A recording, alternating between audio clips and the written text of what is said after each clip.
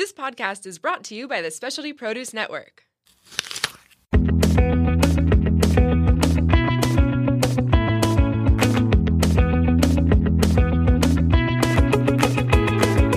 Welcome to Plated Earth, where we share at least a fraction of the crazy, wonderful, and insightful stories of produce. I'm your host, JJ. Plated Earth is also the official podcast of the Specialty Produce app.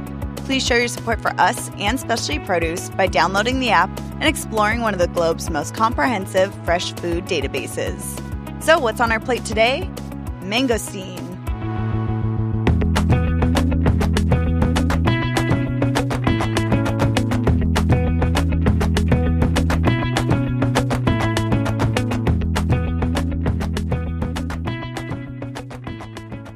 Mangosteen is one of the most admired and loved tropical fruits, and is even sometimes hailed as the queen of fruits.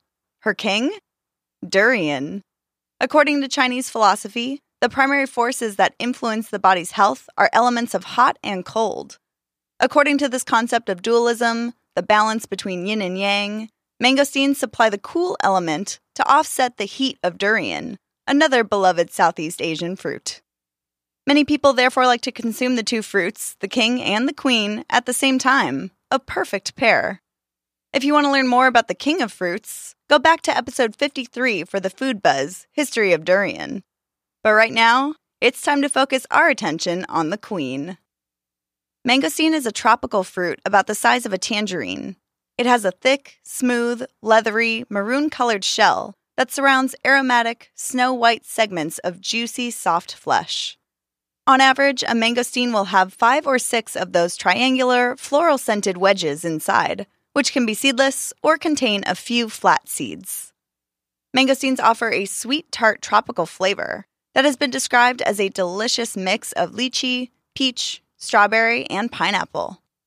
Farmers, explorers, and royalty going back centuries have shared the opinion that the mangosteen is the most exquisite fruit of the tropics. All hail the queen. Just to give one example, David Fairchild, a 19th and 20th century food explorer for the U.S. Department of Agriculture, who introduced thousands of different plant varieties into the U.S., including avocados, dates, and nectarines, said that the mangosteen was his favorite. Fairchild came across the mangosteen on the island of Java in the Indian Ocean in 1896. He wrote of his experience. "It is so delicate that it melts in the mouth like ice cream. The flavor is quite indescribably delicious." So if you're lucky enough to get your hands on this exotic tropical fruit royalty, how should you eat it? Mangosteens are most commonly eaten fresh or juiced, and some claim that the darker the color, the better the taste. At their apex, mangosteens have about 4 to 8 flat, woody lobes arranged in a rosette. These correlate to the number of segments inside, so the more lobes, the more wedges of fruit.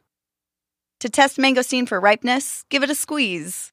Ripe fruits will be soft, yielding to pressure, and can be scored and then peeled fairly easily. Use a sharp knife to cut through the shell all the way around the middle, and simply lift off the top. Just be careful when removing the flesh from the bottom half of the shell, as the shell contains a purple juice that will stain. Mangosteens can also be canned or frozen, but many say that these methods compromise the praised flavor and delicate texture of this tasty tropical fruit. Mangosteens are most often used for sweet applications, like baked goods, sorbet or ice cream, and drinks, like a mangosteen margarita. In parts of Thailand and Goa, mangosteens are even used in curry. Companion ingredients include citrus, apple, pineapple, banana, kiwi, watermelon, pomegranate, butter, and vanilla. Mangosteen is highly valued for its concentration of antioxidants and for its antifungal, antibacterial, and anti-inflammatory properties.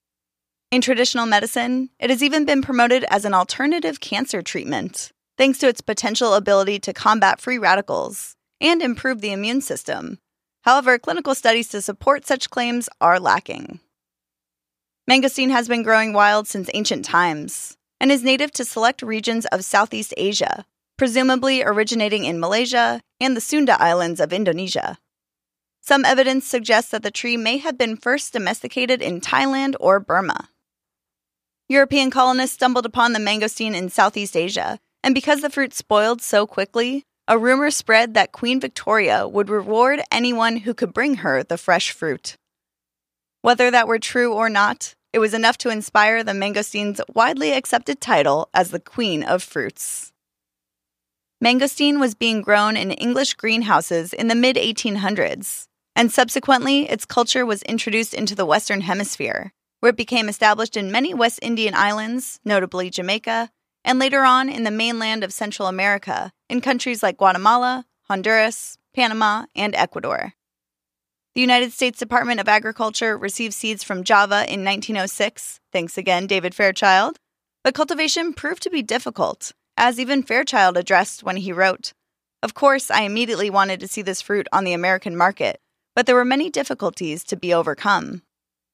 The mangosteen generally does not prosper outside the tropics, and is usually found fresh only in local markets.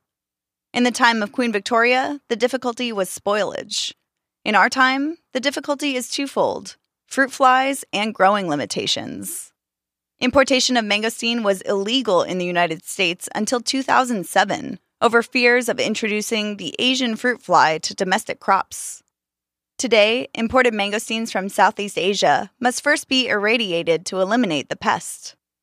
As for the growing limitations, mangosteens are particular with their cultivation needs, and they just aren't bred for standard supermarket criteria. Fruits that you can always find amongst produce displays at major markets are ones that grow reliably, are quickly harvested, ripen fast, ship well, and can last a few days on the stand, your kitchen counter, or in your fridge.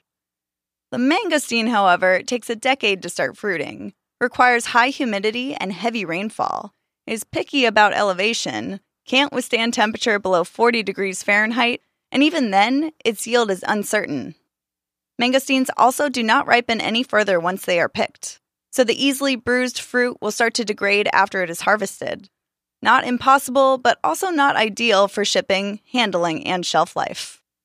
But people are starting to test the boundaries of their taste buds, demanding flavor and novelty, venturing out of the standard supermarket produce aisle and taking to the streets, aka local markets and specialty shops, when need be, to find such exotic treats. Unless you want the world to be left with only mass-produced, supermarket-approved fruits and veggies, it's important to support the farmers who are growing such unique, tricky, sometimes ancient treasures like the mangosteen, as well as the suppliers who support them. Today, mangosteen trees are cultivated primarily on small-scale farms and sold at local markets throughout Southeast Asia. Thailand is the largest producer and exporter, responsible for about half of the world's supply, with cultivation also occurring in southern Vietnam, Burma, Malaysia, Indonesia, Sri Lanka, Singapore, and the Philippines. Outside of Southeast Asia, they have thrived especially in southern India and Queensland in northeastern Australia. They also grow on a small commercial scale in about 15 or so countries throughout Central America and the Caribbean. The United States does not grow mangosteen commercially, no surprise with its ultra-tropical climate requirements, though local and small-scale attempts have been made in California and Florida, both of which have not fared well, and also in Hawaii, where they are sometimes found at local markets, thanks to local growers who have nurtured this special but challenging tree. So the U.S. mainly imports our mangosteens from Thailand, where they are available year-round, and from Mexico and Guatemala, which have a peak season in the summer. So if and when you get the chance to meet the queen, whether it's at a specialty grocery store or at a local farmer's market, if you're lucky enough to find yourself in a growing region, trust us, you don't want to miss the opportunity to introduce yourself. Long live the queen.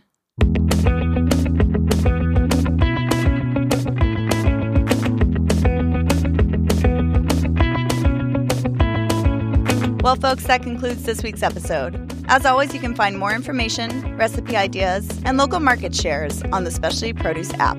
Tune in next time for more food fables. And remember, cauliflower is nothing but a cabbage with a college education. We'll catch you next time.